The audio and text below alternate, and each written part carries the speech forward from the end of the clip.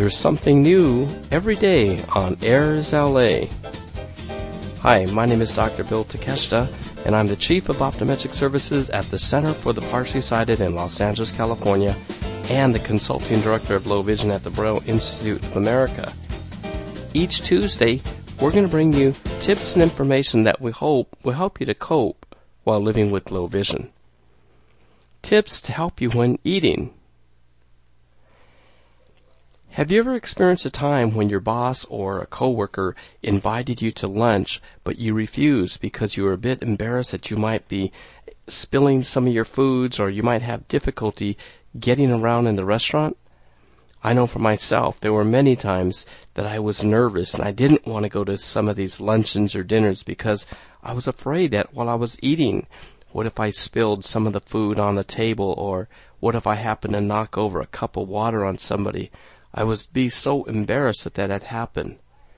Well, over the years, I learned many different tips that were very, very helpful when it comes down to eating, especially when you're eating at restaurants or at different types of public areas.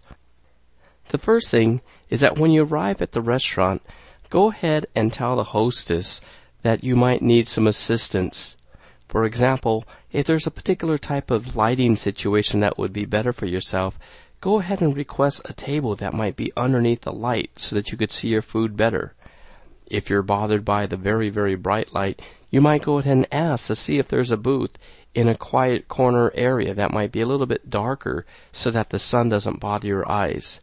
But if that is not a possibility, you could also ask for a booth that might be less bright than others, and you might want to ask to take the chair such that your back is going to face the windows or the other sources of glare. As a hostess is taking you from the waiting area to your table, go ahead and don't be embarrassed to ask the hostess or the host if you could take his or her arm. This is something that could be extremely helpful because some of these restaurants could be very, very dark, and when you go inside the restaurant from being directly in the sun in the afternoon, it might take a while for your eyes to adjust. If you use a cane, go ahead and don't be embarrassed to use your cane as you travel with the hostess with your sighted guide technique. Now, when you get to your table, it's a good idea to go ahead and feel where you are. Try to get an understanding where are the other chairs in reference to yours.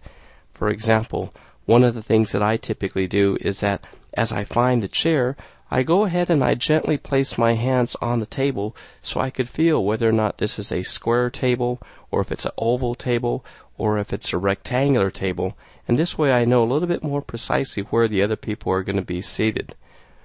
If you do have problems with the glare, again, don't be afraid to ask some of the other coworkers if it's okay that you take a particular seat if you're having problems with the glare. Now, when the waiter finally arrives at your table, don't be embarrassed and ask them if they have a large print menu or if they have a menu in Braille. You might want to use your magnifying glass, and usually an illuminated pocket magnifier could help many people who are partially sighted to read the menu. And if you read Braille, go ahead and take your time reading the Braille menu. I think in many cases it will impress many of the people that you're with. In other cases, you might be like me, where you're not very quick at reading Braille and you don't have enough vision to read a menu. But what I typically do is I usually ask the waiter, what do most people order when they come here? What is this restaurant noted for? Because most restaurants have a specialty, and these are the dishes that you usually can't go wrong with. After that, when the waiters come and they bring water, I usually then want to try to locate where is my cup of water. The important thing as you're doing this is you could very nonchalantly move your fingers across the table. Go ahead and feel, and you'll notice that you'll probably have your place settings on your left, your napkins on the right, and eventually keep your fingers on the table until you reach the bottom of the cup. Don't try to reach for the rim of the cup because you might then tip it over. Put that cup right in a position that's comfortable for you. So if you are right-handed, typically about the 2 o'clock position or on the top right-hand corner of your place setting would be a good place to put it, and always put your cup there. If you're left-handed, you might feel a little bit more comfortable putting it on the top left corner. And by putting in this strategic area, you'll then know exactly where it is. So if you're going to be passing the butter or some rolls to other people in your party, you know exactly where it is so that you won't knock it over. When you're thinking about different types of things to order, you could think about what are some of the different types of things that would be most appropriate. For example, in certain situations it might be lunch, and you might go ahead and wait for some of the other business partners to order first. You don't want to be ordering something that is so different than them that you might offend them. So, for example, if they're all ordering sandwiches and you order a steak, that could be a bit uncomfortable in a business meeting.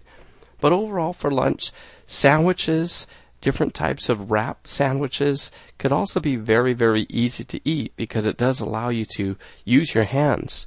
Now, when you do attend these different types of restaurants and things too, I always try to keep these different types of alcohol wipes so that I could always keep my hands clean if I am going to be eating. This sort of eliminates the need for me to excuse myself and to walk across the restaurant to the bathroom to wash my hands. So you could get these alcohol wipes, and those are very, very helpful. Other types of things that are also very easy to eat are going to be things such as soup and salad, because they usually are going to come in separate plates and bowls, and this is something that you don't have to worry about spilling quite as much. Soup is always something that's easy to eat because it is in a bowl, and some of the things that are important to remember that when you are drinking or eating your soup, use your spoon and actually place your spoon pretty much at the 6 o'clock position of your bowl.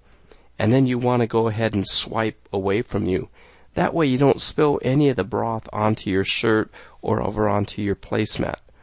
The same holds true when you're eating a salad. You could go ahead and use your fork to stab and eat the lettuce, but there might be a time that you might have other types of things on there. They might be chopped cucumbers or tomatoes or garbanzo beans. But at that point, you want to go ahead and place your fork at the 6 o'clock position, the bottom of your plate, and then start to scoop away from you. And that's going to give you enough room so that the food could then be, quote, shoveled onto your fork, and then you can eat it.